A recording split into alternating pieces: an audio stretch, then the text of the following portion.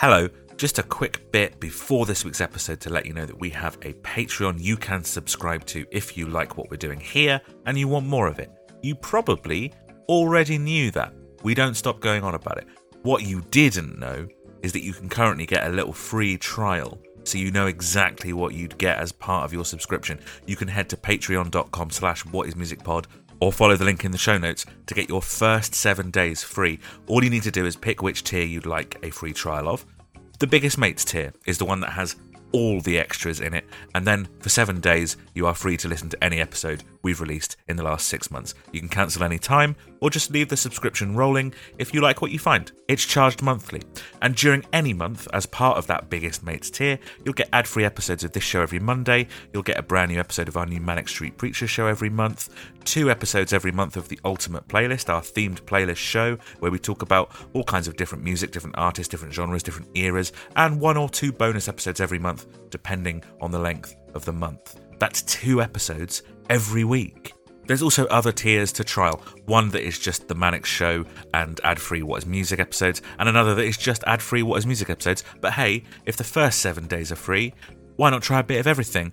Plus, all tiers include access to the exclusive subscriber-only Discord where we discuss the shows, the bands we've covered, various music topics, and loads of other stuff, including some games that the friendly community have devised themselves. So head on over to our Patreon page now to claim your free 7-day trial. Go to patreon.com/whatismusicpod or follow the link in our show notes. See you there.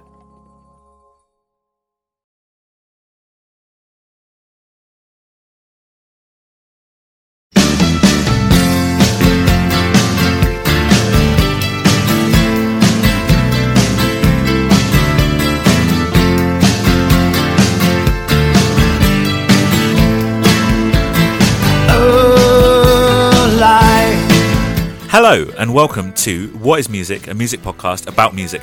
We're a podcast that focuses on discographies in their entirety, doing deep dives on one artist at a time. You join us at the beginning of Season 6, which is called Are We Enjoying This? A critical analysis of the history, cultural impact and music of R.E.M. We're going through their entire career, album by album, track by track, asking questions like, does context matter when you're listening to music? Does knowing the history of an artist affect your appreciation of their output? And this season we are, of course, asking, are we enjoying this? And to be clear, we're asking, are we enjoying this in regards to the band R.E.M., not are we enjoying this in regards to this, the 6th season of our podcast, which is called Are We Enjoying This? And which you may or may not be enjoying. I'm Adam Scott Glasspool. I'm a big music nerd and I'm a big fan of R.E.M. With me, as always, are 2 of my very closest friends, some big mates, if you will. The first is someone who is not a huge music nerd, is maybe the least knowledgeable of the 3 of us on music, and I reckon knows very little of R.E.M. It is, of course, Lucas Way. That is spot on. And we also have someone between those 2 places, quite knowledgeable about music, but easily confused and knows a bit about R.E.M. It's Steve Murphy. I am definitely here. Okay, good. Well, that's good to know. Yeah. Because there's been some episodes where you've been here in form but not spirit, I reckon. Is that true? Yeah. Maybe. Yeah. Okay. Yeah. Welcome back to the podcast, Steve and Lucas. Welcome back to the podcast, returning listeners. And just plain old welcome to our new listeners out there. If this is your first episode with us, you should know that we are trying to find an answer to the question, what is music? It's an important question, and we have appointed ourselves the duties of undertaking the initial investigations. This involves doing deep, critical analysis on every piece of music made by every artist ever to make music. And you have joined us as we reach our season on R.E.M., the American rock band with a 3-decade career, in the unique position of having been voted for by our listeners. But we'll get to that at some point. Let's not get bogged down. Let's not get off on a tangent. Let's get down to brass tacks. If you're listening to this for the first time, or if you're listening to this for the second time, or if you're listening to this for the 3rd time, or the 4th time, even the 5th time, you have maybe heard an R.E.M. podcast before. There's 2 particularly good ones, both fan-led, one more of like a comedy thing. We're a little bit different. Here's what's happening. Over the next however long it takes, we're going to be telling the story of R.E.M. We're going to do a deep dive analysis of every song on every album they've released in chronological order, track by track, album by album. We're going to look at how each album was written, recorded and released. We're going to take into account what the band wanted to do, their creative states at the time, and the artistic decisions they made. We'll also take into account the wider context, the world each album was released into, what the musical landscape was like, what critics made of it, what fans made of it, and whether or not those initial perceptions have changed over time. It will be quite in-depth. We have been known to take 3 weeks to discuss a single album.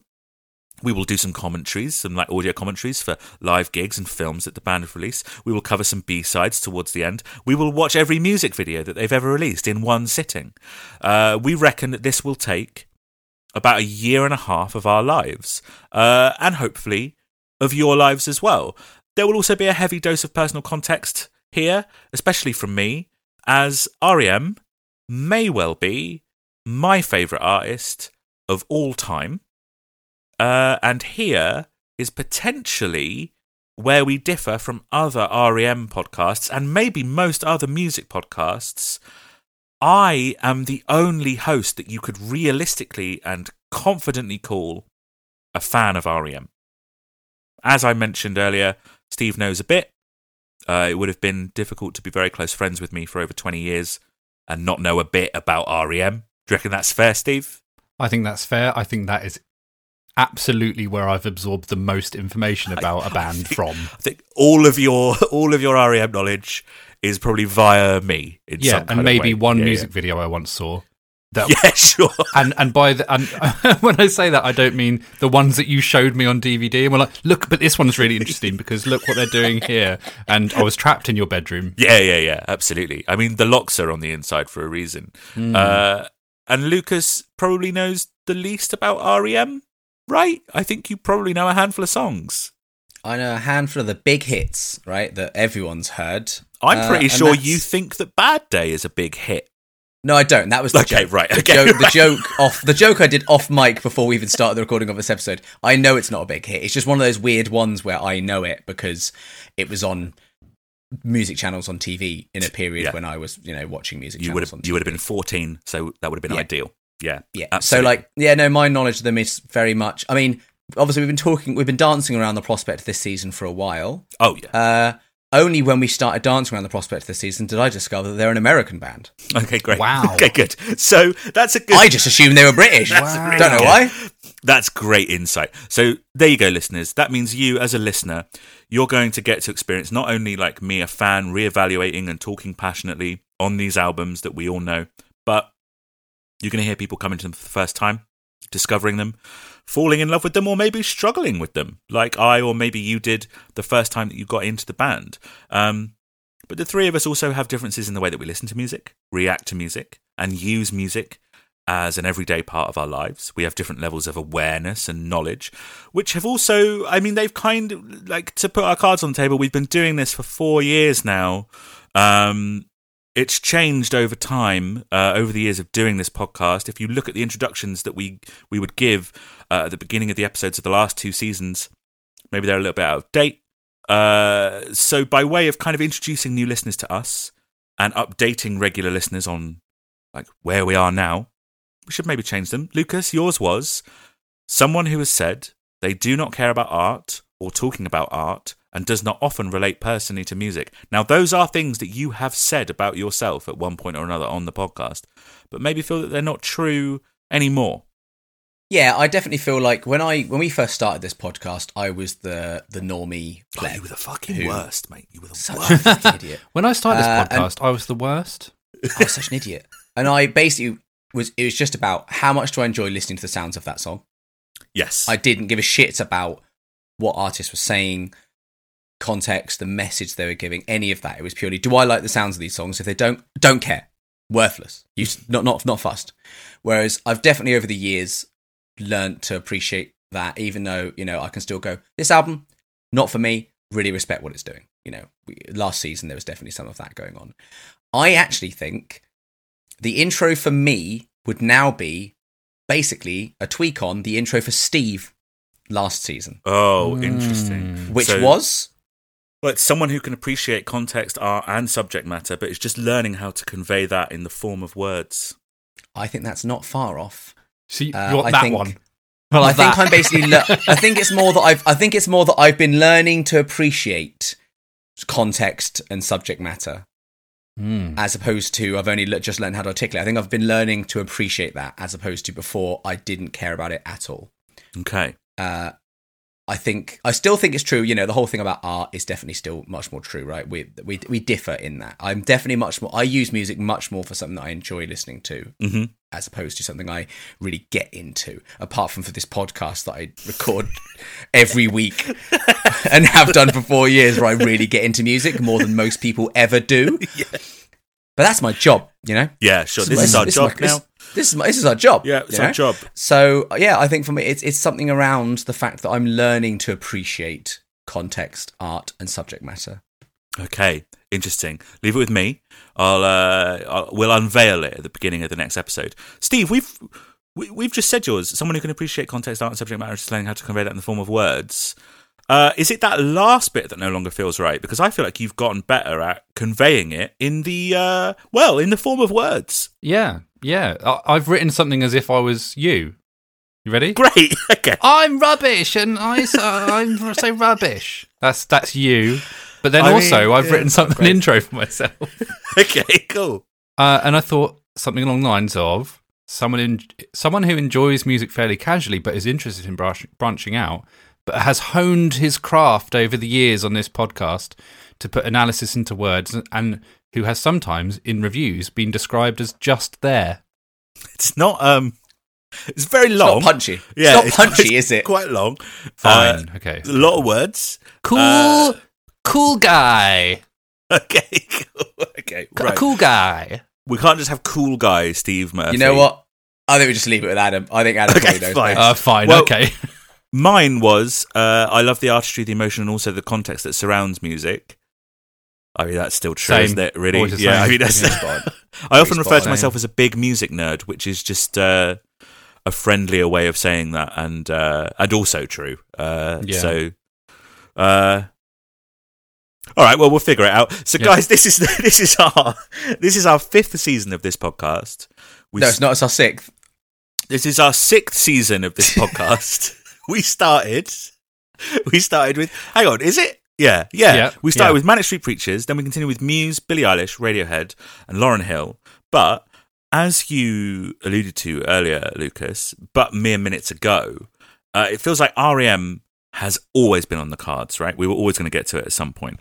Yeah, you've definitely talked about them. I mean, a lot of listeners have assumed we would get to an REM season because it's I think it's not a secret to any of our regular or historical listeners that your sort of holy trilogy is Radiohead, Manics, REM. It's nice to round out the trilogy. It's nice to round out the trilogy. I think on the very first episode that we ever did of this podcast, when we were talking about our music tastes and we threw out some of our favourite bands, I probably would have said Manic Street Preachers, Radiohead, and REM. Yeah. I think I literally called them as your holy trinity, and now we've covered all three. What it will be like is at the end of the season, in Return of the King, when the King of the Dead kind of sighs and he can finally rest and he sort of evaporates into the ether. I imagine that's what you're going to do. You'll never see me again when this season's Me done. and Steve will be fucked and we'll have to stop this podcast. No, we carry on, mate. It's just fucking terrible. Well, we have famously said that the REM season would be the last season of this podcast, which of course we are aiming to stick to. No, we're not. I believe that I said they are one of my favourite bands. I said at the end of the Radiohead season that Radiohead are my favourite band of all time, but we needed to kind of really do a deep dive on the other one to figure it out, and here it is. REM are within a shout of being one of my favourite bands, artists of all time. Are they also your favourite band, guys? They're not my favourite band. Why? Why not? Well, we'll find out. They might be. Okay. Why are they your favourite band? Why do you love REM? I think that's a fair enough question. It is. I'm just terrible at talking about it because this is going to be a terrible season. It's a bad podcast. You should probably get good at it, mate. You haven't got long. We're recording it right now. Let me tell you what I like about the Manics.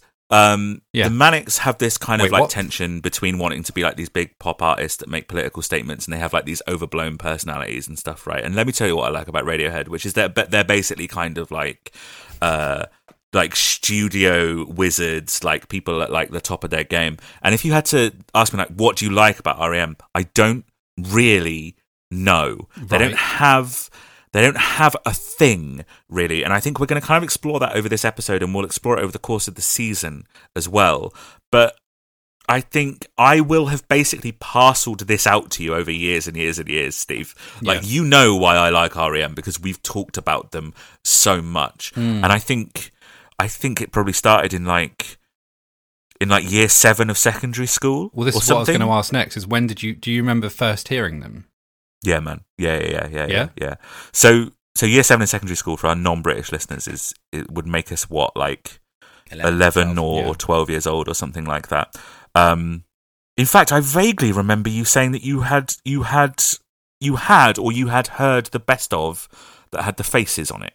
Is that true, Steve? That rings a bell. It's got like creepy faces on it. It's called The Best of REM. Yes. Yeah. Do you remember that? So. Is that bringing back a memory for you? Is this like a seance? The way you said it, though, has made me a bit creeped out. I've got this memory of weird faces now. Yeah, that's an REM album, mate. That's the 1991 best of from the IRS records, as you probably know. It covers up to 1987. My parents had it. Yeah. So we're in a weird position where you're maybe more familiar with the earlier stuff than the later stuff, if you even know what constitutes the early and the late stuff, I suppose. Can I throw out the songs I know off the top of my head?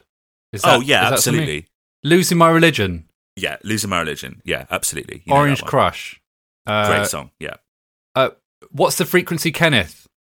Yep. End of the World as We Know It? Yep.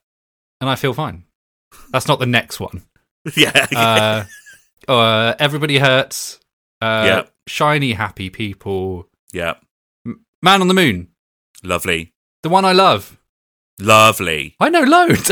Imitation of Life. Side Wonder Sleeps Tonight. Yeah, lovely. If it's this many, I reckon we knock it on the head. What's the one about elephants up the stairs? Great Beyond. Yeah. And Bad Day, because Lucas mentioned it earlier. Absolutely. I think that's it. I know loads. I think mine's literally like Bad Day, Losing My Religion, Everybody Hurts, Shiny Happy People, Man on the Moon. Lucas, come on, that list of songs, I think if you heard the songs, you would definitely recognise them, if not by maybe, title. But this is what we're going to learn, but I don't know. I just know that as a song I heard in the car in the 90s. You know? Yes, we all had the radio on in the 90s. We're all about 33, 34 at this point. No, we're not. We're 34, 35, aren't we? Or whatever. Or something. No, Steve's not 34 yet, are you? Oh, wow. Will be when this comes out. 90s and early 2000s. Yes, Losing My Religion, Everybody Hurts. You know Man on the Moon. You know Shiny I said Man on the Moon. You Adam, know what's the frequency, Kenneth. You know what's the frequency. I don't know what's the frequency, Kenneth. Do. And you know the Side Wonder Sleeps Tonight, because it's the one that goes, "Come on, Chadwick." Does that go? That one. That's the Lion Sleeps Tonight. Yeah. And yes, I do know. As soon as you made that sound just then, I do know that song. Steve and Lucas for this one, Night Swimming. You know Night Swimming. Night Swimming you put on a playlist or something. Yeah, I mean, that's likely. That's probably, yeah. Adam makes a lot of playlists. Yeah, we mentioned 9 songs there, and instantly 4 of them are from the same album, so good album. Oh, Christ. Really? Am I going to have this one album that's going to be like, oh, I know all the songs of this album, and then apart from that, know nothing? That brings me to what I wanted to say next, is that I've never listened to an REM album. Yes, you have. I know that you have. Have I? You listened to Automatic for the People. I did. I gave it a good go. Yeah, and it's a good album. And I just want to try something here. We've had The One I Love. We've had It's the End of the World as We Know It. I'm just going to throw out some titles here, and either of you say yes or no. Radio Free Europe. No. Talk About the Passion. No. Mel Gibson directed it. South Central Rain. No. Fall on Me. No. Fall on me, don't fall on me. I've got my. He's already doing REM jokes, which I quite like. Cuyahoga. No. Absolutely not. Driver 8. New. Nope. Okay, so those two lists. That first one we did kind of represents mid-stage REM, I suppose, and the second one is early REM. Lucas, you will definitely know the hits that were played on the radio when you were growing up. But obviously, guys, I don't want to brag, and to get back to Steve's question, I know a little bit more than that. Do you? I know a little bit more about REM. You do, don't you? Yeah. I've been listening to REM for all of my life. I mean, to go back to your point a minute ago, Adam, about like there's not a thing that you know is like the thing that you love about REM. Is there a chance that what we will learn is that it is just they're your special boys. Just good music. You grew up with them, you love them, they're good music, and you just kind of grew up with them and love them, and that's kind of it. That's kind of enough. That there's not like a thing, but it's just like they're your guys. I think there's something to that. I think everybody always clings on to what are sometimes referred to as gateway bands. The band that introduces you to music that is beyond the pop songs that are being played in the charts or whatever, right? That you're singing on the playground. Our second season was on Muse. That was, I was sort of took the lead with that one. That's kind of the case with me for that band. There was a lot that we criticised about that band in that season, myself included. I recognised many flaws in them, but ultimately still came down to like Special Boys. Yeah, but they're my special boys. But it doesn't matter though. because they're omnipresent. Well, they're not. They are mortal. They are mortal. I men. disagree. He's behind you right now. I've got a camera pointing at me, and I can actually see behind me, Steve. So that doesn't actually really work. Doesn't really we're on work. Zoom. We're on Zoom, aren't we? So, We do all this on Zoom. Just trying to do a bit to sponsored by Zoom. Zoom, sign up today. Did you see that recently? Zoom, the company, have ordered everyone back to the office.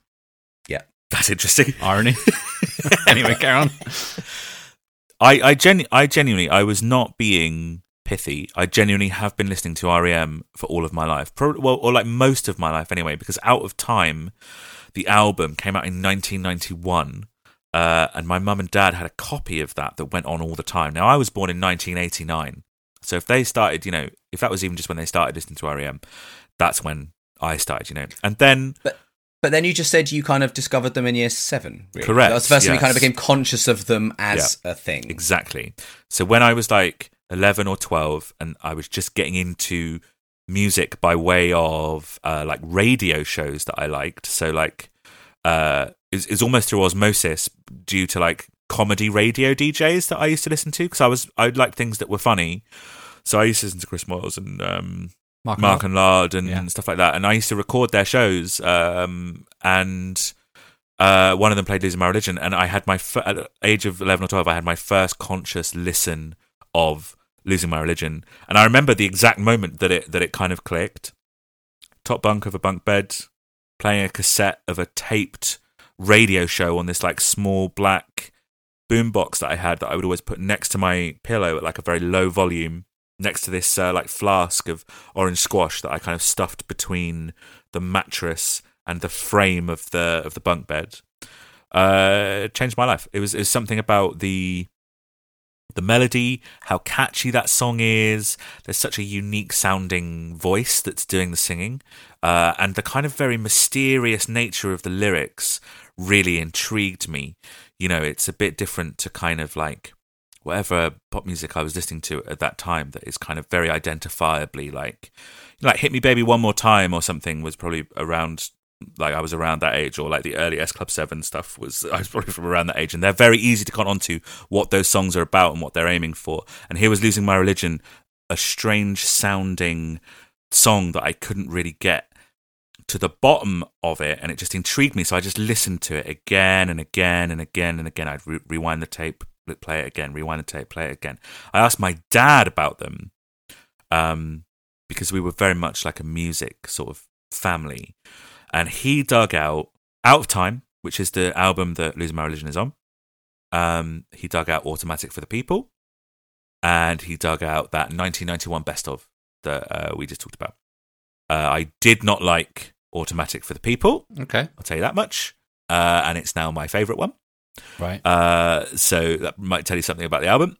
And I just kind of devoured those. And also Imitation of Life came out as a single around the time. I remember spending my pocket money on a cassette of that. But I wasn't really buying my own music. I wasn't buying albums or whatever. I'd get a few singles. I know there was Will Smith singles, obviously very big for me. Boyzone's Comic Relief charity single that they did with Mr. Bean was obviously a big... Wow, that's a classic. That's an all-time classic. Yeah, that's an all-time classic. It is, yeah. You gotta have that on cassette, guys. What did Mr. Bean have to do with that song? Do you know what? I actually don't know if it was for Comic Relief, and I think it was it was for the Bean movie. I don't mean to brag, but I watched the Bean movie a lot as a child. Wow. And I can tell you that song does not feature. It doesn't. Well, I mean, you'd have to look it up, I think, and I'm not asking you to look it up now. I don't want to derail the episode. This quickly and do a big tangent on Bean, the ultimate disaster movie from 1998. But I just think it's worth looking into. We'll pick it up next episode. Yeah.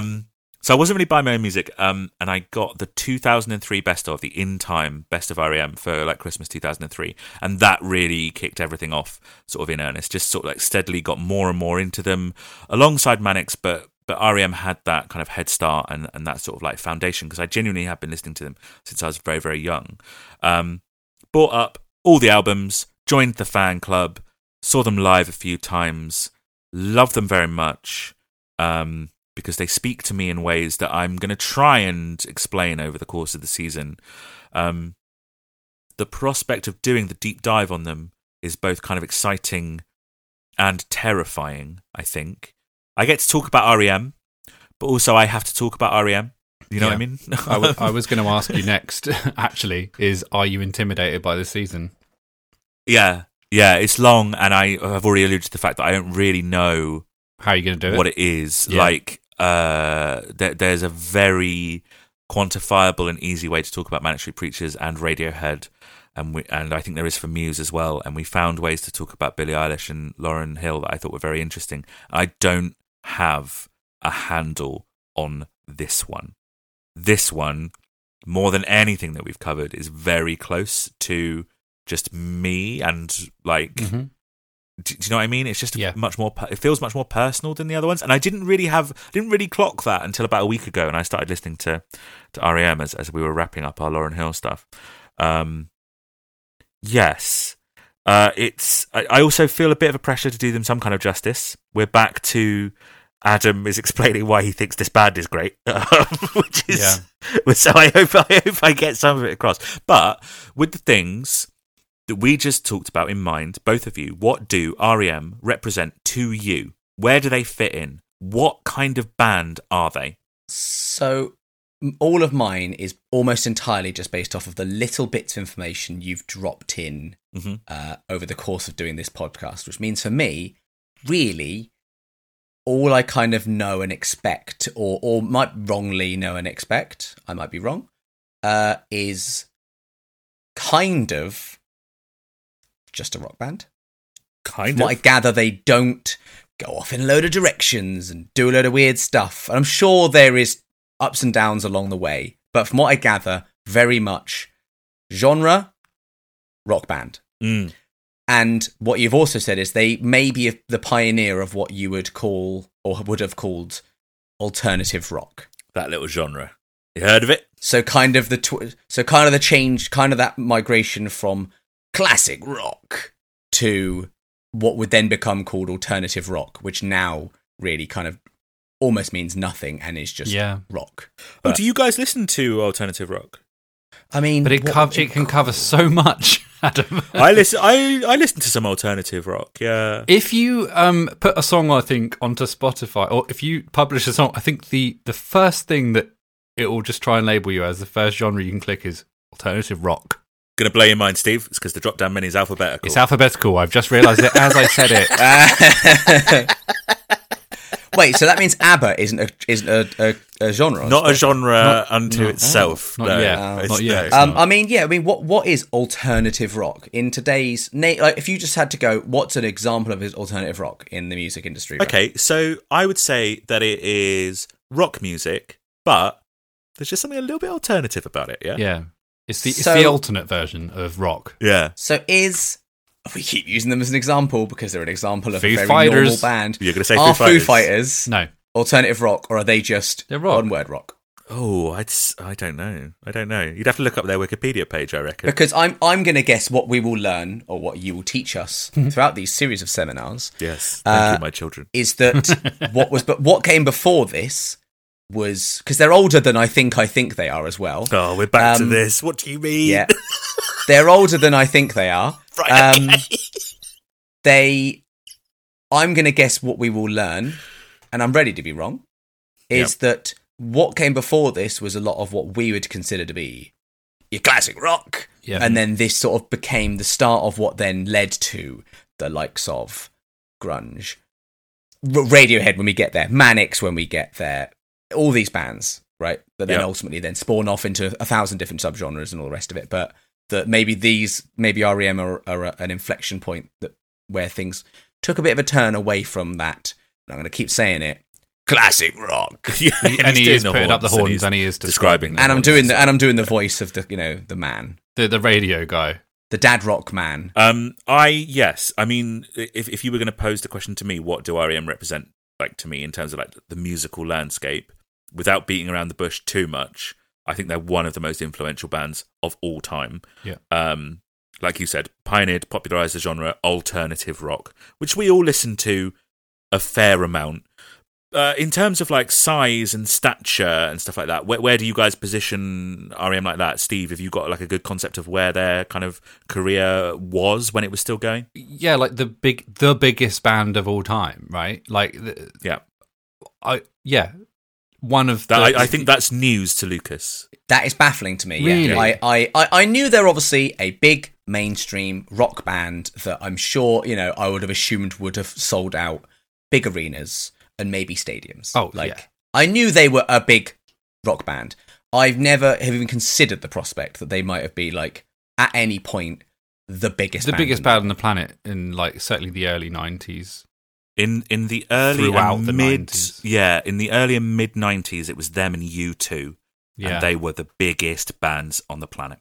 So they are U2 in size. Yes, absolutely. Because I am aware of I know in my bones that U2 are enormous. Like that is common knowledge. I never have considered or realised that REM have ever been that size. REM, I mean, so REM fans that are listening, don't fact check me on the first episode because I do a lot more research for the rest of the episodes that are coming. But off the top of my head, I think REM were a stadium band from 1988 to 2005. That's longer than we've been a stadium podcast. It is, isn't it? Yeah. We've only been selling out stadiums since season 4, which has only been like a year and a half. Like 17 years of being a stadium band. And honestly, even in 2008, they played a few stadiums on their UK tour. I think the difference is when we started hearing about REM in kind of popular culture, it's either references on old Simpsons episodes or the mid to late 2000s songs. Do you know what I mean? When we started to be aware of music properly, they were maybe on a different trajectory at that point. We were never really into music when they were in their pomp. Their imperial thing. The thing is, right, them becoming the biggest band in the world happens after their 8th album.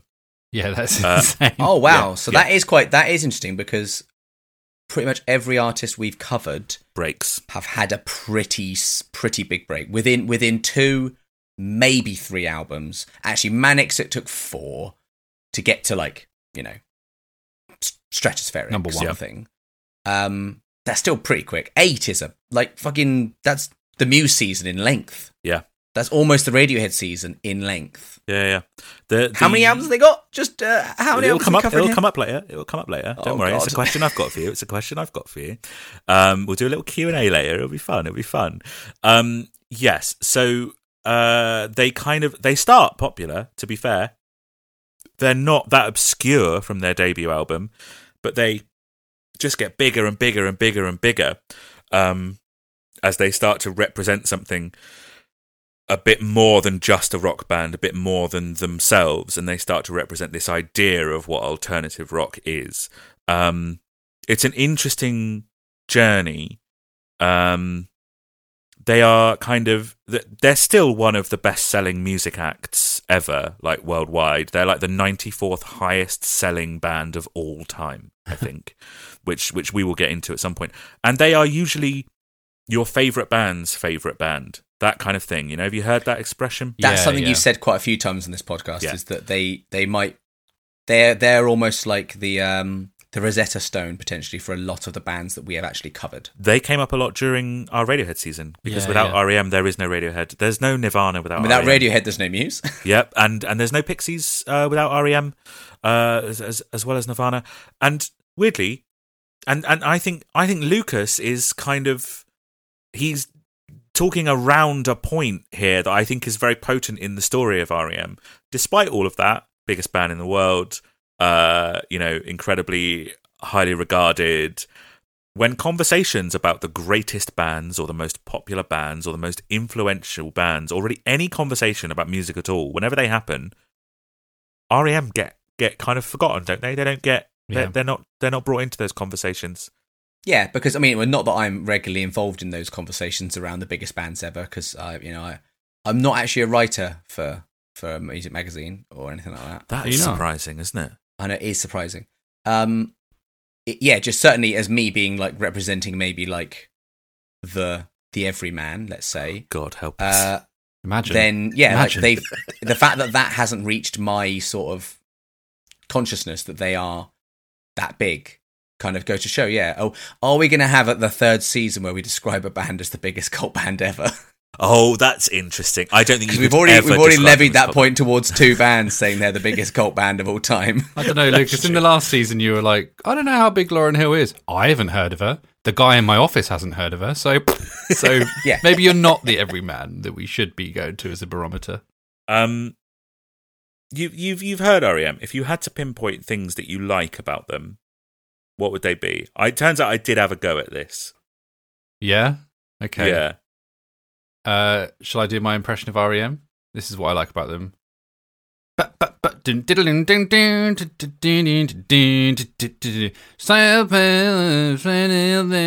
you go. That's my impression of REM. Now, Adam, did Steve just do anything close to an actual REM song? Is there like a song that he was using there and changing, or is that complete nonsense? I'm going to be honest. It sounded like most REM songs. Well, you've done a good job then, Steve. Well done. No, I like the songs that I know and like are quite bright, and I don't want to use the word shiny because of reasons.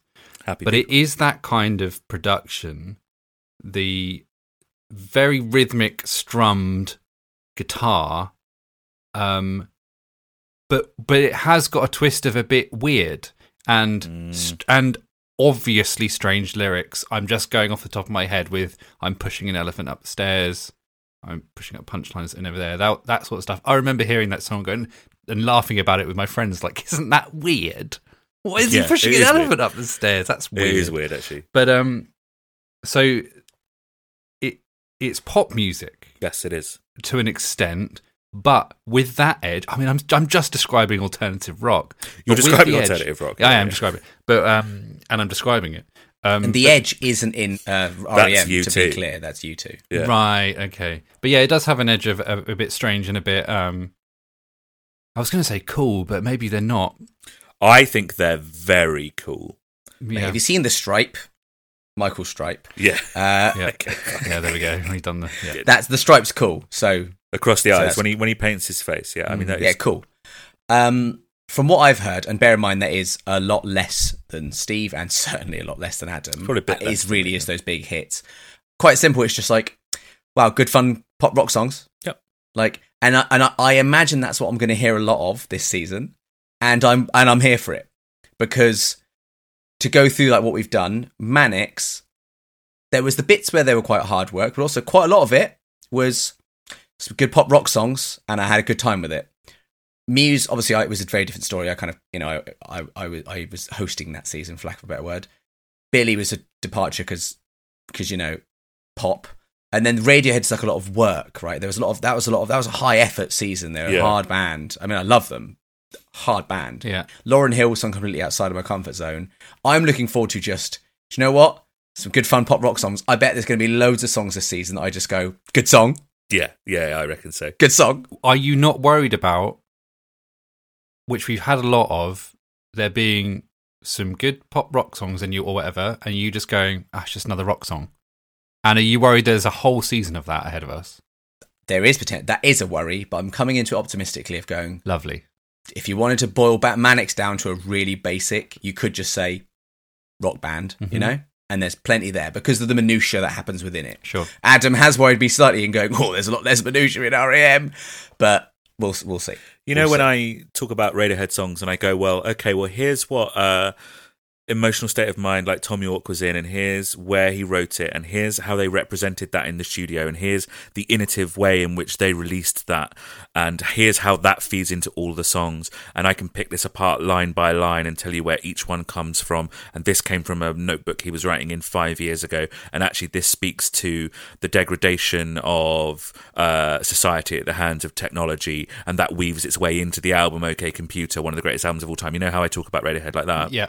Yeah. A lot of REM stuff is just going to be me going like, it's a good song, isn't it? That's nice, isn't it? Did you like the nice tracks? I don't think it will be. I think Adam is underestimating himself. I mean, I've already seen the books you've been buying. I bought a couple of books. What did I buy? So my main resource in terms of, apart from the internet, I've got Perfect Circle by Tony Fletcher, and I've got It Crawled from the South by Marcus Gray. Never read them before. Looking forward to getting stuck into them. I had a think about REM and what I like about them.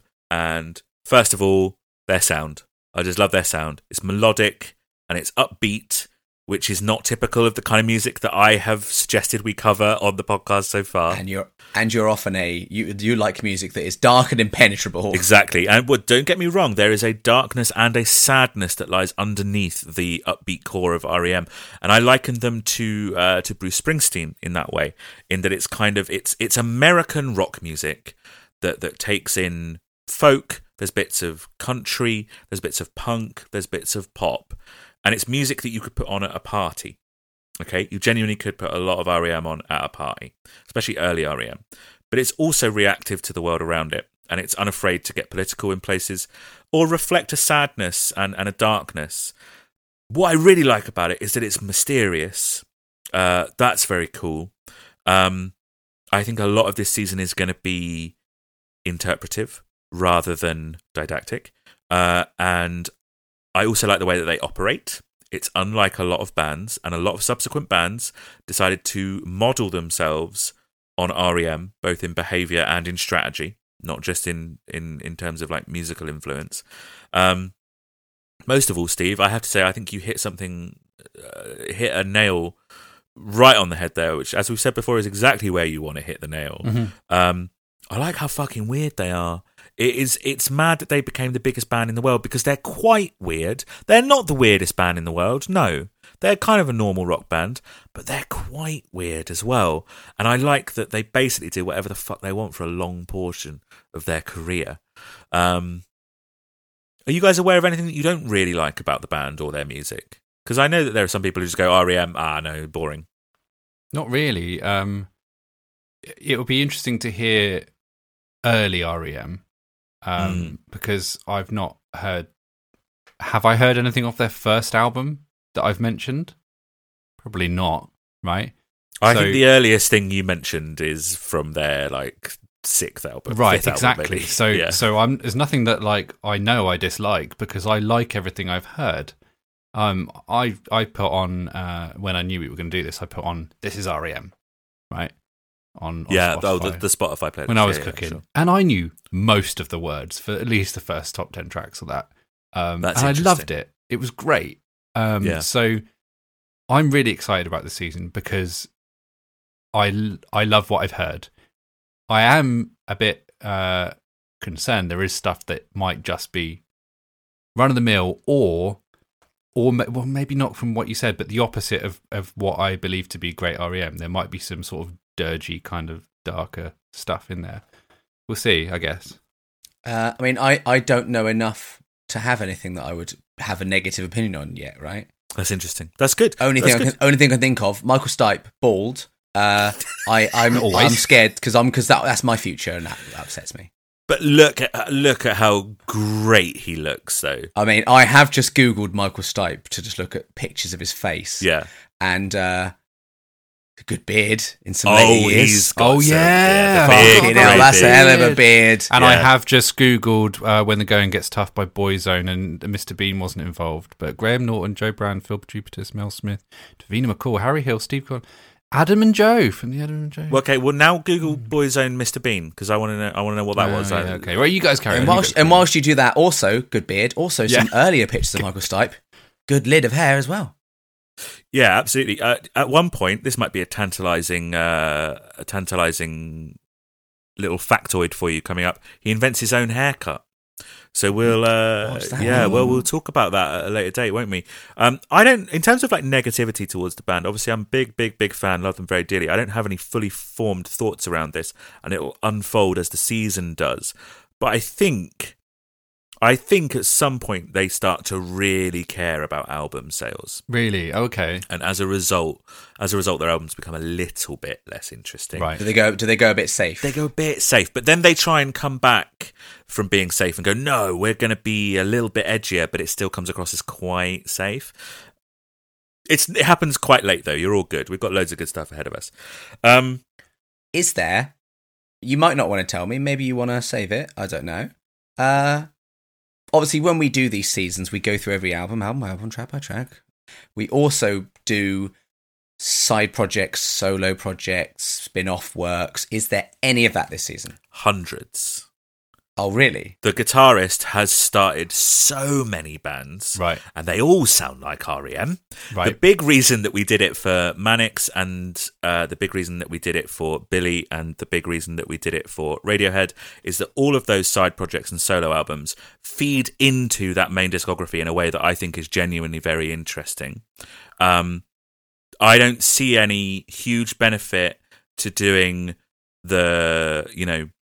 the fourth -5 album that Peter Buck plays on or whatever, because it's not going to tell us that much about R.E.M. Yeah. So I think we're going to do mainline albums, and that is kind of it. We're not going to get into the solo stuff really. So not even going to do like a little cursory episode per person's side project or something. Otherwise, Lucas will be here for years. Yeah, I mean, that is a risk, isn't it? And if you were wondering, it's Picture of You by Boyzone, which was featured in Being the Ultimate Disaster movie, and he featured in the video and on the single cover art.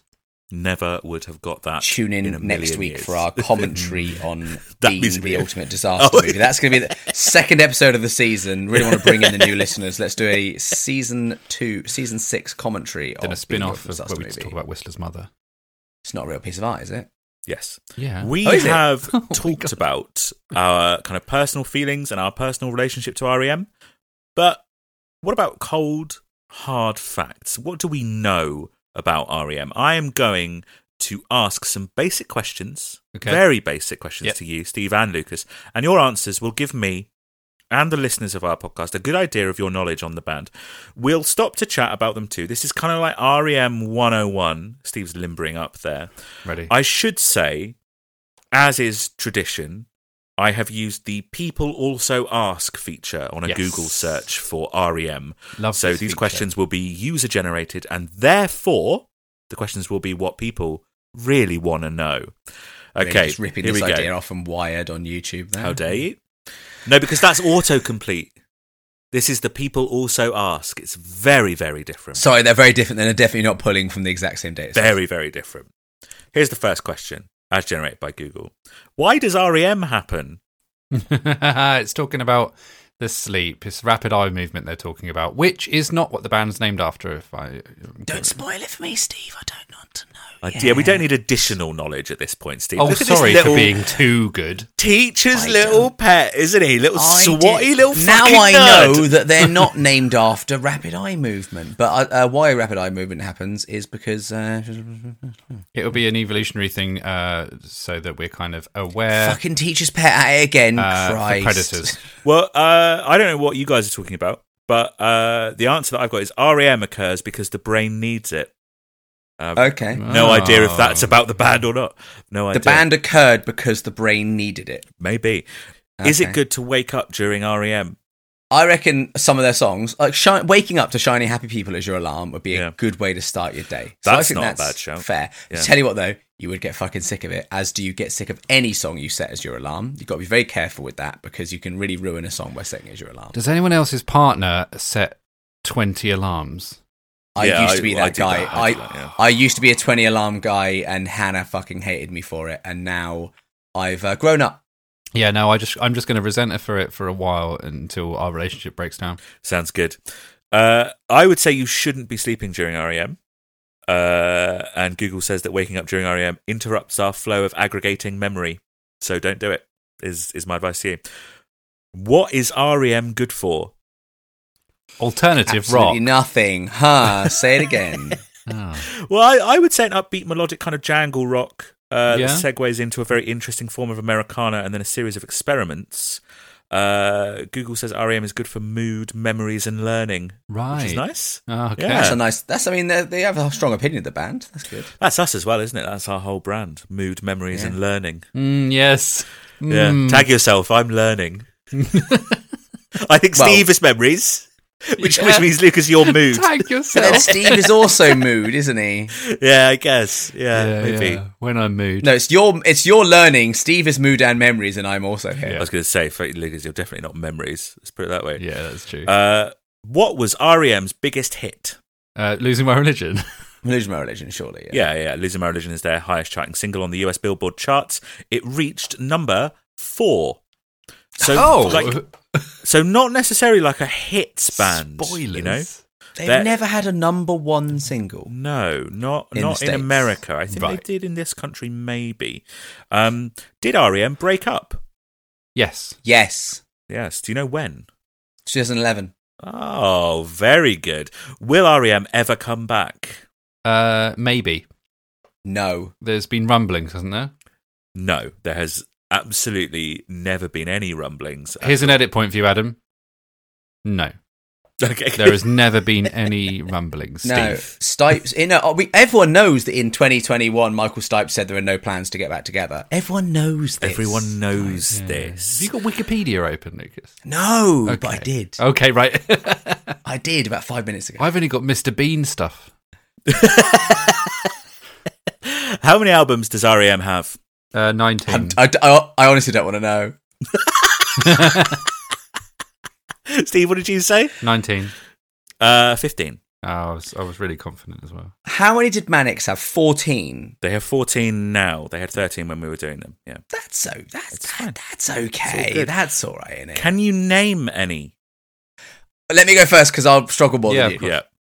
Automatic for the People. Okay, Yes. idiot. The best of REM that came out in 1991. Yes. That'll do. Lovely. Steve, I've mentioned one more, but that's I fine. can add Monster to that. Yeah. Could you add Out of Time, maybe, the one I've mentioned today? No, I couldn't add that one, actually. You couldn't add that. I don't think I Okay. could, actually. Do you know anything about like particular albums, or do you have any favourites or anything like that? My favourite is Automatic of the People, or whatever it's called. Yeah, you love Yeah, it that good. much, you can't You even get love it words so out much because you you're don't just know so the excited. I know Automatic for the People lands in like best albums of all time and stuff like Sure. that, as does Monster. You texted me to say it was a great album, Automatic for the People, so I will be holding you to that. Monster absolutely does not appear in Really? greatest albums Why of is all that in my- times, like, why is that in ever. my brain? I don't think anyone's ever even suggested it, and I don't Why is mind that- Monster, but Monster might be the best album ever. know. So someone has just suggested it. Okay, good. We've got a professional music critic Yeah. going on the record to say Monster might be the best album ever. What kind of music do REM make? What do they sound like to you? What's your impression of them? Kind of alternative, kind of jangle rock, but they kind of maybe goes a little bit into Americana. Yeah, lovely. And kind of takes some weirder turns in the later career. Sort of experiments, isn't it? Yeah. Here's a quote for you, and I'm interested to see how many of the bands that they name check that you actually know. REM drew on influences as varied as the Byrds, the Velvet Underground, Big Star, Patti Smith, the Rolling Stones, and the New York Dolls to regale fans with albums fashioned from unpredictable blends of non-metal rock and impressionistic folk. Found that quote online. I quite liked it. Yeah, it's quite nice. I've isn't heard it? of most of those bands. It's weird to hear Lovely. you say the Rolling Also- Stones. Also, the fact that Sounds weird. The fact that they describe them as non-metal rock is kind of telling almost of what rock music looked like. I imagine maybe in a pre-REM world. Yeah. Interesting. Yes. Yeah, That's yeah. a Which good is shout. that maybe it was split into your what we would call dad rock, but today would be granddad rock, Classic rock. and your and metal, Metal, and that was kind of what rock meant, right? On their Wikipedia page, they're described as alternative rock, college rock, folk rock, jangle pop, and post-punk. Their guitarist, the guitarist of REM, Guitar EM, described them as Yeah, like that. minor key, mid-tempo, enigmatic, semi-folk rock balladish things. That's what everyone thinks, and to a certain degree, that's true. Don't like the bit where he said minor key, because, I prefer the major key. Do you? Personally. Do you? I don't think we've ever covered a single song that's in a major key. I think It's it's all been surely miserable. not true. I think it's all Obviously been not true. miserable stuff. So bollocks. What an absolute What shit. a thing to say. Of think we all have. the fucking albums. Just don't think we have. Just No don't think we have. songs. All right, next question, guys. When were REM? I've given you the upper limit on this, or rather, Lucas has. Oh, at 1988, no, that's when they were 1980 something to 2011. I said 88, but I think that is when they were at their height. That's when they were stadium. That's when they were a stadium band. You said so. 84. 83. 1980. Bang I on win. to 2011. Although the story starts in the late 70s, which is the earliest we've ever gone. Do you guys approach older music differently? See, I think it's quite interesting actually now, because I think that is they're just of a crest there where I don't think they're old music.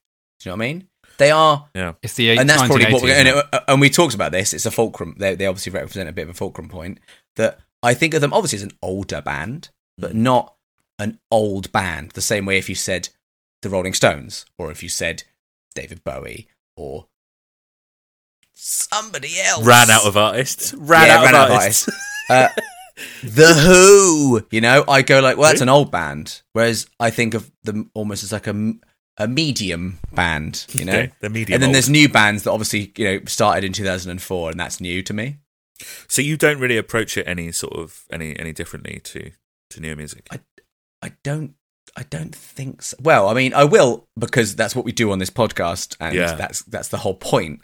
But I think if you just went, if prior to this podcast you'd just gone, Lucas, listen to this album, check it on, it's REM, I'd go, all right, and I'd stick it on, and I wouldn't really think of it as like old music. But then that's also probably because I didn't realise how old they were. I probably would have thought they were like a contemporary of Oasis. I mean, they were at one point, but REM were about halfway through their career. And Oasis are brand new and still shit. I was just thinking, because obviously the Radiohead season had a bunch of discussions that were like, sure, it sounds regular now, but remember this was 1997 or 2000, and I think we said something about rock bands not sounding a certain way or something like that.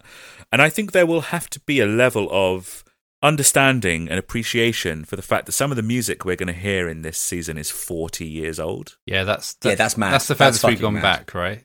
Mm-hmm. Yeah. Yeah. This is the first time we've done a full season on an artist that Yeah. started early 90s, basically, isn't it? I know Mannix and Radiohead started in like mid 80s, but they didn't release anything to the 90s. And I might struggle there because even though I'm aware of these older bands, I'm very bad at placing times on a lot of this older stuff. And so the sort of notion of like what was directly preceding them or what were their contemporaries, I think I'll struggle a lot with knowing what that is. That's what I'm here for. I'm going to illustrate these points to you as we go. Don't worry about it. We're going to be putting all of the REM music into the context of the time and the context of listening to it now. That's very much our bailiwick. I'll help you out there, Lucas. 70s, disco. 80s, Yeah, synth pop. 90s, Yeah, I know that. Brit pop. I know, and that's the lazy. 2000s, That's the lazy. the Black Eyed Peas. Yeah, There you go, done. And I've done it for that you. is that is the lazy generalisation. No. To go, yeah, 70s. So the stuff that preceded. No, Bowie REM, was disco. Disco. Mhm. But there's obviously rock music in the course. 70s, and Don't think but so. I don't know No, I don't think what are there the was. rock bands of the 70s. I don't really know. The 60s Bee is kind of, Gees. everyone knows about the 60s. Everyone knows. Casey and the everyone's heard Sunshine Band, Yeah, those kind of rock bands. Cool and the Gang. Yeah. of- According to the Gang, 70s. Yeah. See, there's what I mean, mate. I'm telling you, not a knowledgeable man. Don't worry, we will get to it. We will get into it. We're going to get into all of the context that surrounds their music. Where are REM from? Where are REM from? Atlanta. Orange County because of Orange Crush. That. So you're saying California, Steve. Lucas, you're saying Atlanta, which is in Georgia. I pulled that out of my ass. It's Athens in Georgia. So you were very close. Oh, Like, very good. Very, very That close. is good. So therefore, And Athens is like an old ancient That's city. the one in Greece. And Atlanta sounds like Atlantis, Okay. which is an old but they're not from ancient Atlanta. city. Anyway, no, it's a fake city. Athens, Georgia, USA, which is obviously, that is what's known as the Deep South or the Bible Belt of America. And in their music, you can hear bits of like Southern Gothic that creeps in particular on one album. Do you guys know much about Southern Gothic? You know what Southern Gothic is? You just think of the artwork, right? American... What's it called? American Gothic? Yeah, with the farmers. Yeah. That's what I've just thought of when you said those words. Makes sense. It shares a word with it. Yeah, Yeah. that's Yeah. fair. Steve, I imagine you being into Southern Gothic kind of stuff. I've never heard that. I've never heard those words together. You need to tell me what that is. Really? So it's art that kind of hinges on the themes that are presented, and this is going to sound trite, but I will expand.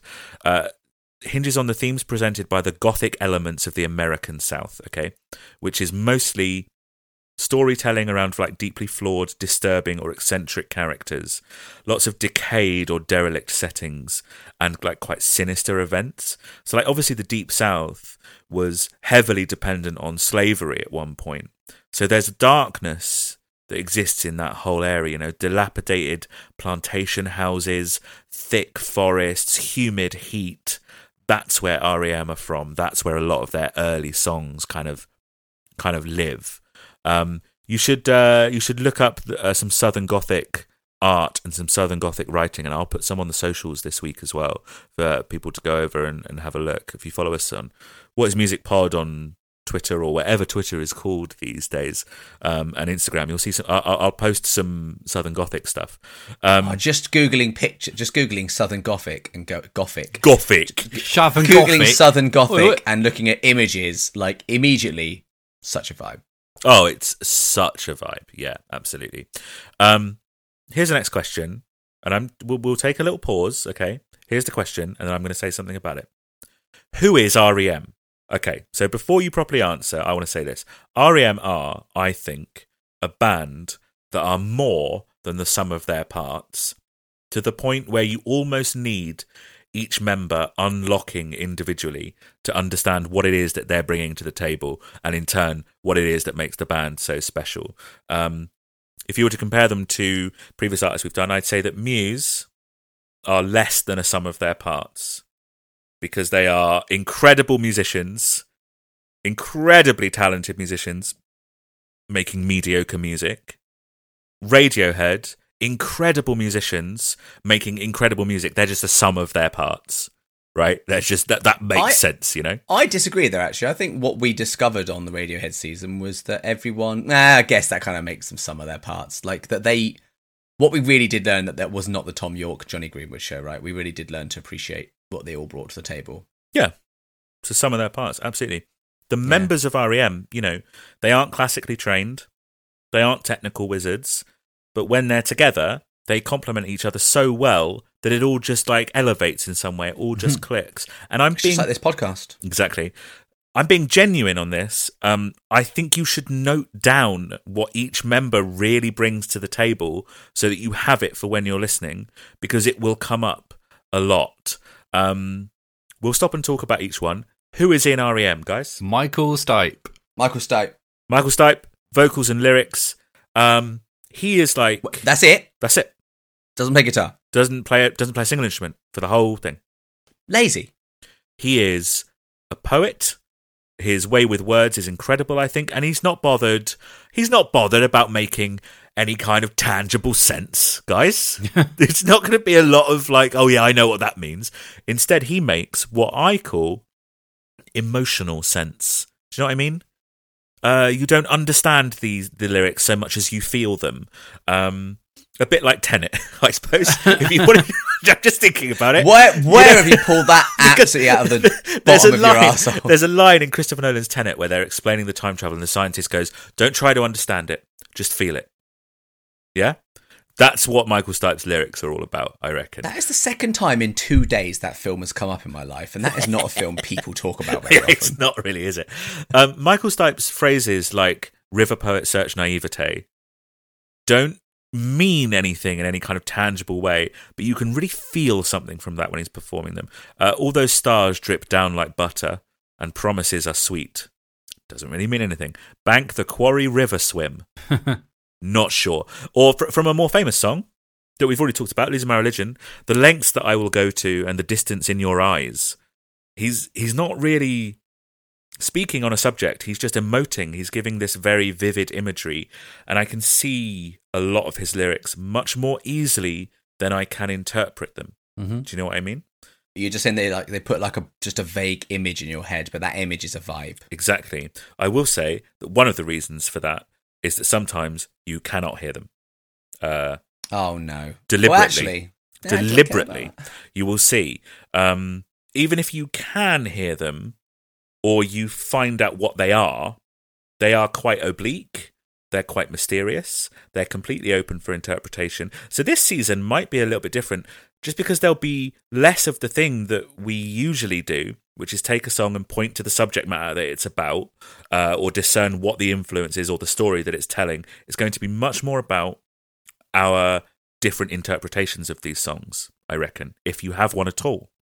That would be interesting to see from my perspective, because famously, I am not the lyrics guy. No. I've been described by me as as being like deaf to lyrics sometimes, that I genuinely won't.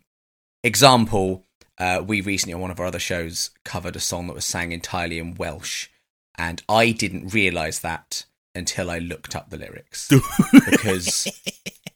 Because it was just sound, it was just an instrument to me. It was just like, you know what I mean? And Adam, you even said like, Steve, this is what it's like to listen to music as Lucas. Yeah.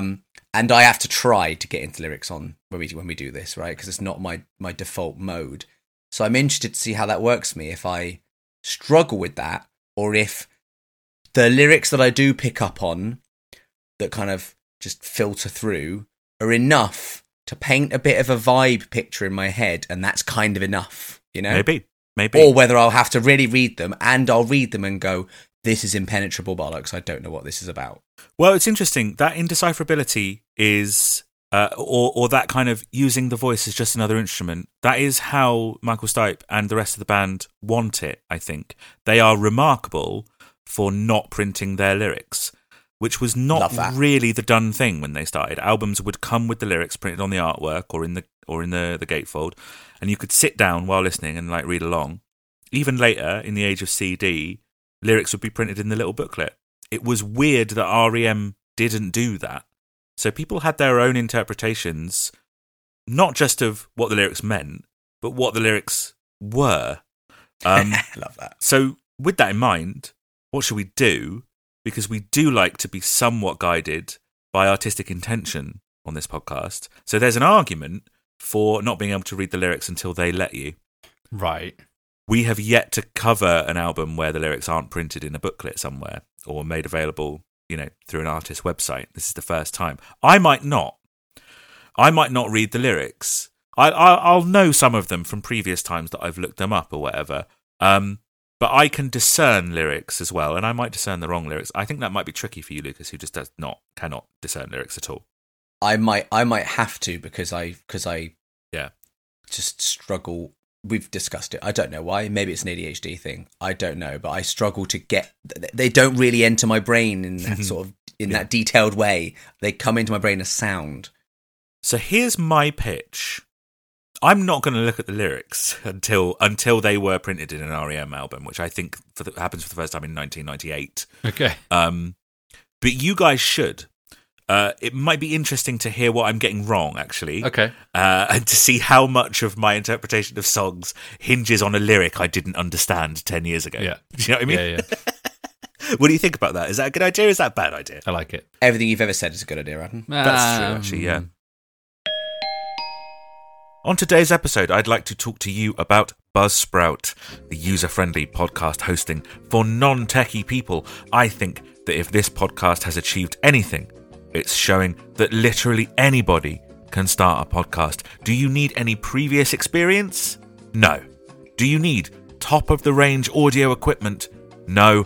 Do you need entertaining or insightful content? Absolutely not. But there is one thing that you will need, and that's podcast hosting, or somewhere to store your podcast and deliver them to all of those podcast places, like the one where you're listening to this now. So if you're thinking about starting a podcast, just do it.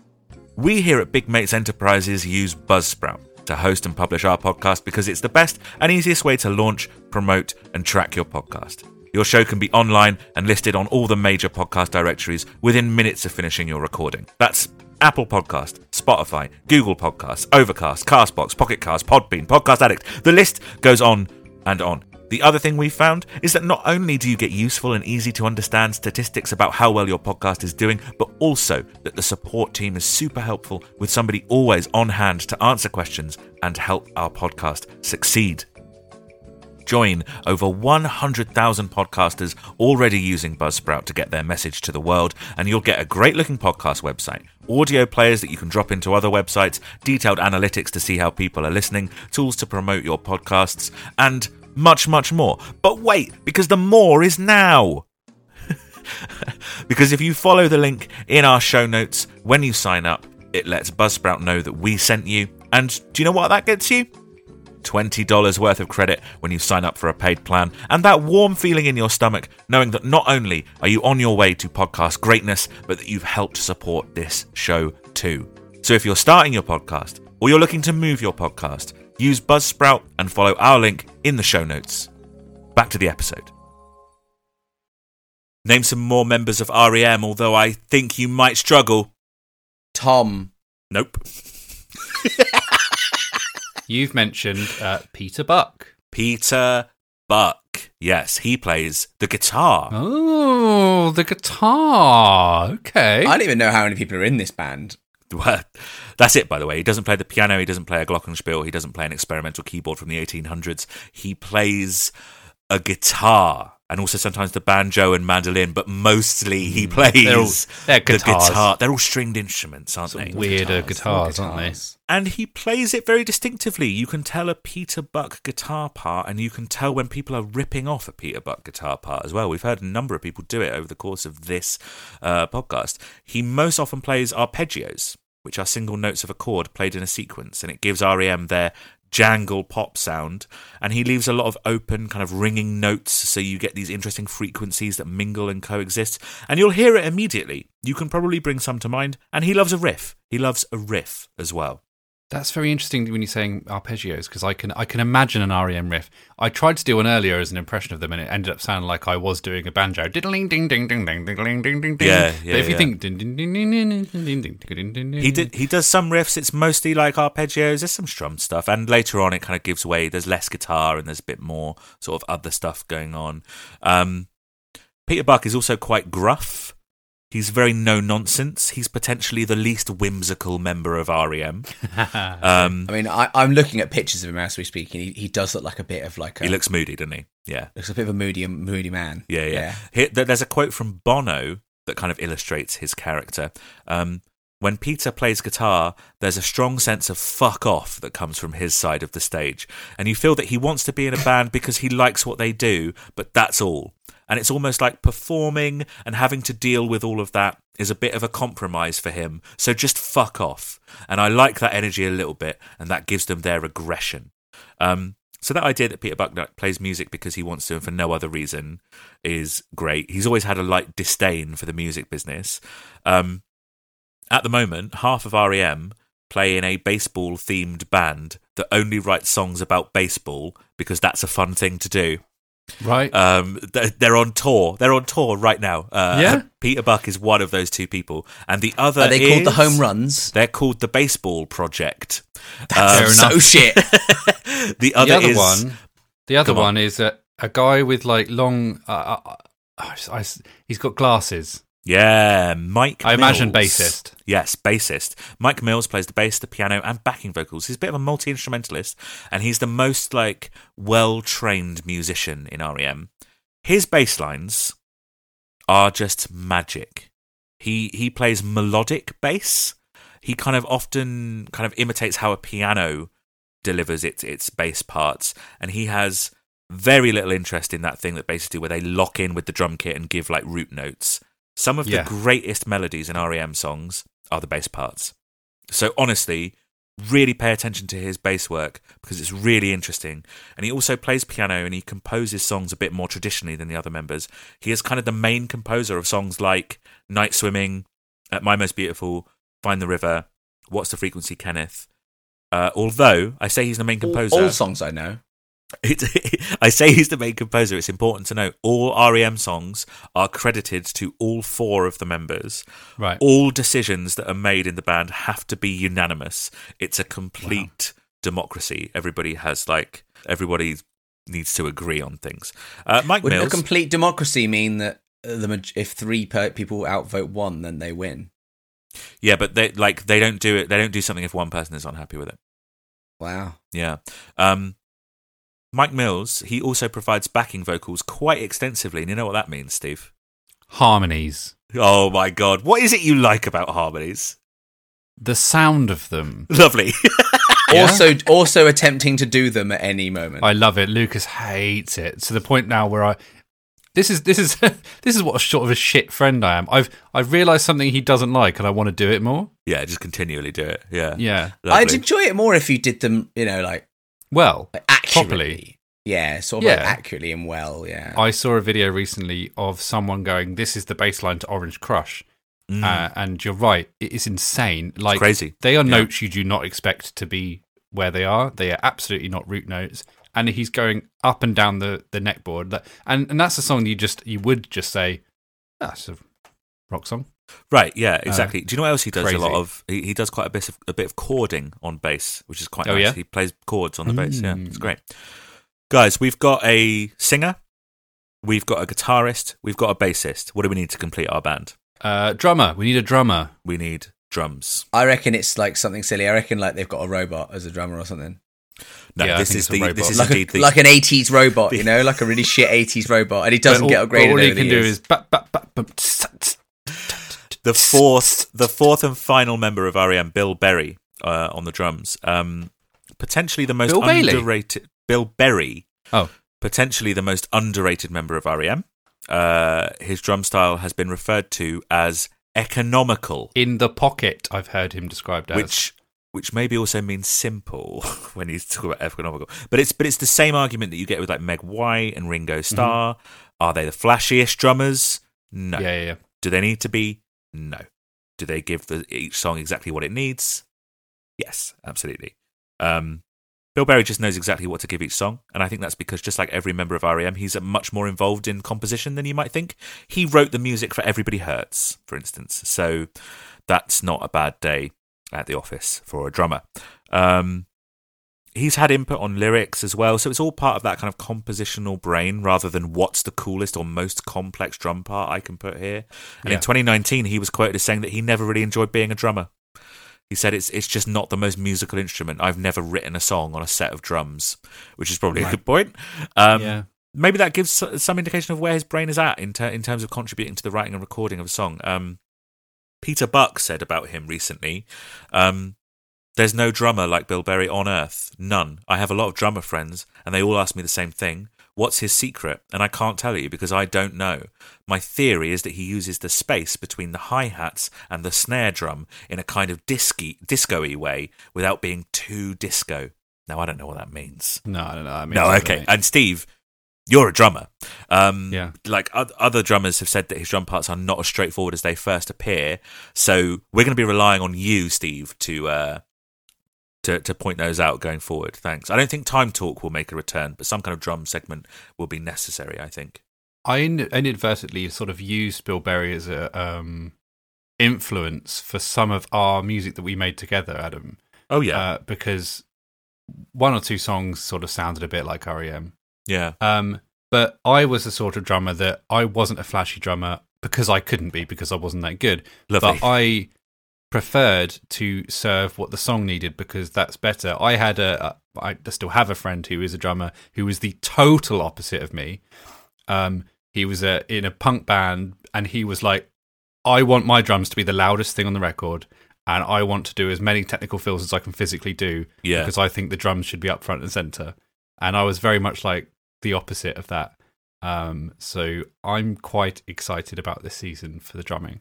There is nobody in REM that is front and center. Yeah. Which I think is really interesting, especially in their early stuff anyway, because the vocals are so mixed as like just another instrument, don't know what he's saying, that kind of thing. Right. Okay. Last few Google-generated questions. How many records have REM sold? Sold? Across their whole career. 16 million. 15 albums, 30 years, 16 million. 16 million. 60 million. 60 million. I don't know what is. I don't know what is a big or a small number. Lucas, Okay, Lucas, same. So I was just trying to gauge what Adam's reaction to yours was, but he did the same reaction. I don't know what it takes for that. Like movies, I know like number. I know what is considered a big and a small number. Albums couldn't give you anything. Well, hold on. I'll try in and that gauge case- his reaction of his face. 100. One album. One album. They've sold one album. I'm sticking with 16 million. I reckon that's closer than 16 million. 60. I reckon that's closer than 60 million. Okay. Okay. I think there's a good way to do this, which is to focus on the artists that we've covered, okay? Let's start at the absolute bottom. Manic Street Preachers, across their whole career, have sold 10 million albums. Yeah. Okay? I'm feeling right with 16. You're feeling all right with 16. Yeah. Muse. Can you remember what Muse sold? Remember, that implies I ever knew. Yeah, we talked about it at one point. It's about 30 million albums. Wow, they're a lot more 30 million successful than albums. Manics, aren't they? Yeah. They are, yeah. They're about 3 times as successful, if you want to work Okay, it that out means like REM is more than 16 because Muse are 30. So Radiohead, Yeah.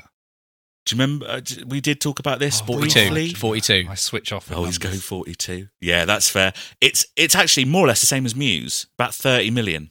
Suckers. More Yeah. more albums as well, idiots. Actually, no, it's not. It's the same It's now. not anymore. Yeah, it's not anymore. Okay, what about Lauryn Hill then? I think that's the next one up. Like 14.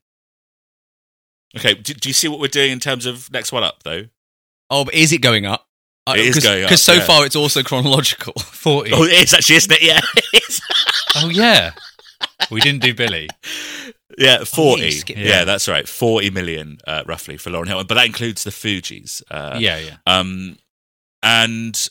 Okay, so Billy. Let's do Billie Eilish. 45. Oh, mate. It's how do you even... In today's world, I don't even know how you count that. So it could be like 100,000. Like, I don't know. It's tricky. It's officially about 50 million. But what, in what... Like, how do they do that? Because a certain number of downloads and streams equal a sale or whatever, blah, blah, blah, blah, And blah. that's- But officially, it's 50 million records sold. I'd love to know the algorithm that makes that number, because if someone has Bad Guy on repeat, does that count? Do you know what I mean? As like record sales? I think 1,000 streams of a song from an album is one album sale. That's not bad, to be fair. Yeah, I think that works out. Does Turns out the experts know what they're doing. Does Spotify recognize like one continuous listen to a whole album and goes, that counts as one? No, because I guess it's not equal to buying the album, is it? Just listening to it once on a streaming service. 80 No. million. But what that does mean is 1,000 streams of a song Who are off you an guessing album for? Are you just saying numbers? of a song off an album, making that 1,000. That definitely means like it's obviously massively bulked up by the big singles that get a absolutely. trillion listens. But I And- tell you what, mate. So were album sales back in the 90s. If you had a hit single, people went out and bought the album. But at least they bought the album, right? They didn't buy the single. They had the opportunity to buy the single. They bought the album. They could have bought the single if they wanted to, Steve. Yeah. There was nobody stopping And them. we all did. Was We all, that- it was we all fine. bought. And We we all all bought singles. We're going to talk about it later today on an episode that we're recording tonight. That you're gonna hear in like, I don't know, A year? Or something. Yeah, something One like day. that. One day. Right. So Billie Eilish, about 50 million. What do you reckon for REM then? 75. 66. 66 and 75. It's closer to 100 million. It is about, I think it's about between 90 and 95 million records. Remember when I said one of 16? I know. They are one of the best-selling artists of all time. In fact, there are only 95 artists in the history of music that have sold more records than REM. Who's number one? Beatles? Yeah, I think so. Makes sense. That's something discussing like 500 million. Yeah, I mean, it makes sense. Yeah, and then obviously Elvis is up there as well. You know Who? But they are the Costello? 90. Yes. Yeah, Costello. They are the 96th best-selling artist of all time. Does that surprise you? No. That doesn't make for a good discussion, does it? Yeah, it kind of doesn't surprise me because 96 is you know what I mean? Like, if it was like the 12th, I'd be like, fuck me. But 96, none of the other artists we've just mentioned are in. Oh, of course not. No, of course not. Top 100. But 96 is still like, yeah, that's fine. I get that. I know, knowing their, or at least from you telling us about their standing in the history of music, that 96th best-selling doesn't feel outrageous. If you told me they were the 15th, I would have been like, fuck me, have I really like underestimated REM? I mean, you did say 16 million, and it's closer to 100 But million. I don't know what's a lot. I truly don't 100 know million what is a lot. more than 16 million. How many albums? How many does it take for an album to go platinum? A million. So that's every album going platinum. That's not like, yeah, that sounds all right. That's fine. A platinum is, a million in the US. So that's every album going right. platinum. They haven't got 100 albums. No, but that's what I mean. No, he's saying his guess. For the 16, that's every album. But instead, what that actually means is every album has gone like quintuple platinum. Or more likely, a handful of albums have gone dodecahedron platinum. Yep. And some have sold like 600,000. Yeah, sure. Yeah, probably. I don't think there's anything that's sold below 500,000 in the REM canon. We'll see, won't we? We will see. Are the members of REM still friends? Yes. I think so. That's true. Why did Ram lose her horn? Because bump into other Ram. It was during an attack orchestrated by the witch cult. Okay. Who does Subaru end up with? Impreza. Now, what's this? Amelia, I think. From what I can work out, it's Amelia. Although Subaru does, I've read, admit that both Amelia and REM are very important. What is this? All right. Yeah. Okay. What does REM stand for? Human rights. Random excess memory. So the rapid eye movement is the sleep thing. I'm pretty sure that they've gone on record and said, well, it's not really that. It's just we just wanted to be called REM. It's not For the that band. we're not called rapid eye movement, right? Yes, in sleep science, rapid eye movement. For the band, nothing. Doesn't mean anything. Although I would argue it stands for really excellent music. Why did no one there take on board the prospect that it stands for random excess memory? I'm not sure. Yeah. Maybe because it was before computers were widely available. I reckon RAM was still a thing in 1980. This would have been like 79, 78 maybe? 80, yeah. Bet there was some RAM out there. Yeah. Okay, well, maybe in some lab. Look, we sent a man to the moon at that point. If you believe. Hey? Is that what you believe? God, No, I you actually like Spock. You look so much like Spock. It's How do I look like crazy. Spock? You're wearing blue. That's You're wearing blue. That's such an And you've got- insult to my hair. Yeah, you've got a bit of a 60s haircut. That's what it is. Because he's got such a straight little... Yeah, Spock doesn't have a 60s like fringe sweep. He's got a straight... Oh, he flat, does, doesn't he? Yeah. Hasn't he? It's He's the got eyebrows. It's the eyebrows. It's the eyebrows. The Just eyebrows. picture And the famous... Just picture, obviously, when we all picture Spock, just picture Zachary Quinto, obviously our image of a Spock, is obviously we I think it's the Zachary complete lack of emotion. Quinto. That might be it.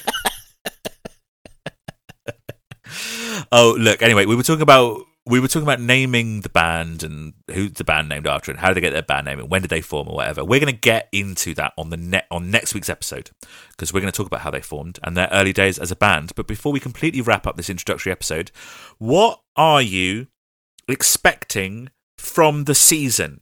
Upbeat, jangly, nice, nostalgia. But I'm expecting to be surprised and or maybe quite tired by the time we get to album 11. Right, yeah, fair. But that doesn't mean I'm going to give up. I should probably point that out. Please don't. I mirror Steve's sentiments entirely, except I am going to give up. Okay, great.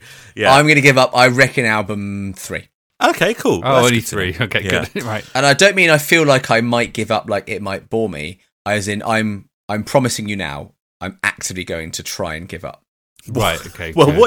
what do you want to get out of the season rather than what you're expecting? What is like best case scenario here? A best case scenario is like another band comes into my repertoire. Like they Yeah. become like Mannix. We came into the Mannix season Repertoire. very similar situation. I knew a handful of songs from the 90s, Sure. and now they are a band that is like in the mix in my life. We're starting off I'd the same way here. You know, a handful of songs from the 90s. Yeah, I know. That's what I mean. So Yeah. I would love there to be another one of them.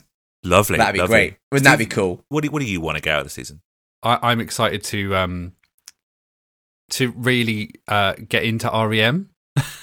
Yeah. Like I had this with Radiohead. It's like this is big, huge catalogue of this gigantic, influential band that I should be way more aware of than I am. Yeah, like it's just exciting for that reason, right?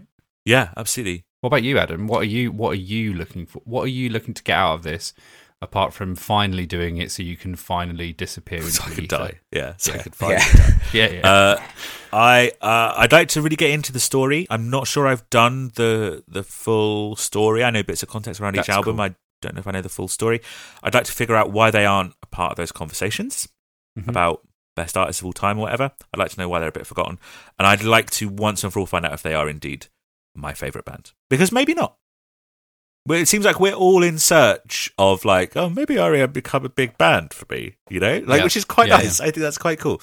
But to figure out all of that, we shall start on our journey. We've got a good base of knowledge to work on from there. And in front of us, we have 15 albums, some compilations, some live albums, some live shows to talk about. Pretty excited to get going, actually, now that we've done this little introductory thing. And that brings us to the end of another episode, but the beginning of another season. Thank you very much, everybody, for listening. We do hope you'll join us next time. Our next episode is out next Monday, and we are going to begin our deep dive by looking at the early days of R.E.M. and by exploring their first release, the Chronic Town EP. So come and join us for that. But before you do, come and let us know what you think of R.E.M. Are you already a fan? Will this be a journey of discovery for you? Or if you already know them, how well do you know them? What are your favourite albums? What are your favourite songs? What do you hope we cover?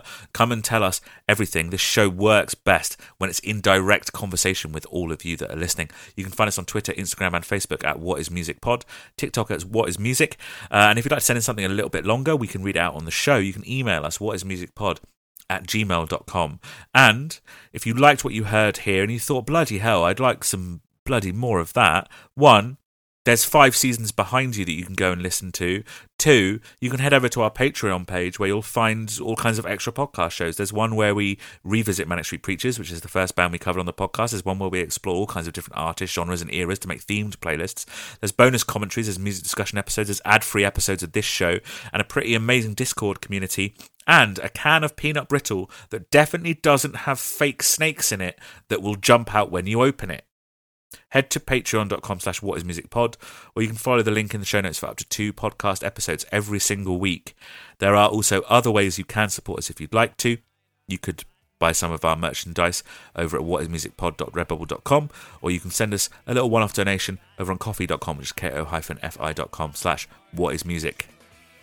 Best way to support us is just to continue doing what you're doing right now, which is listening to us. You can rate the show, subscribe to the show, share it with your friends, all of that stuff that podcasts ask you to do. That about does it. Thanks again for listening. See you next week. We don't have a sign-off. It's the end of the episode as we know it. I mean, that isn't awful. And I feel fine. Fine. I feel fine. Fine. Fine. It's fine. Fine. And it's let's hope we don't have a bad day. No. I mean, you'll probably just stick with the first one.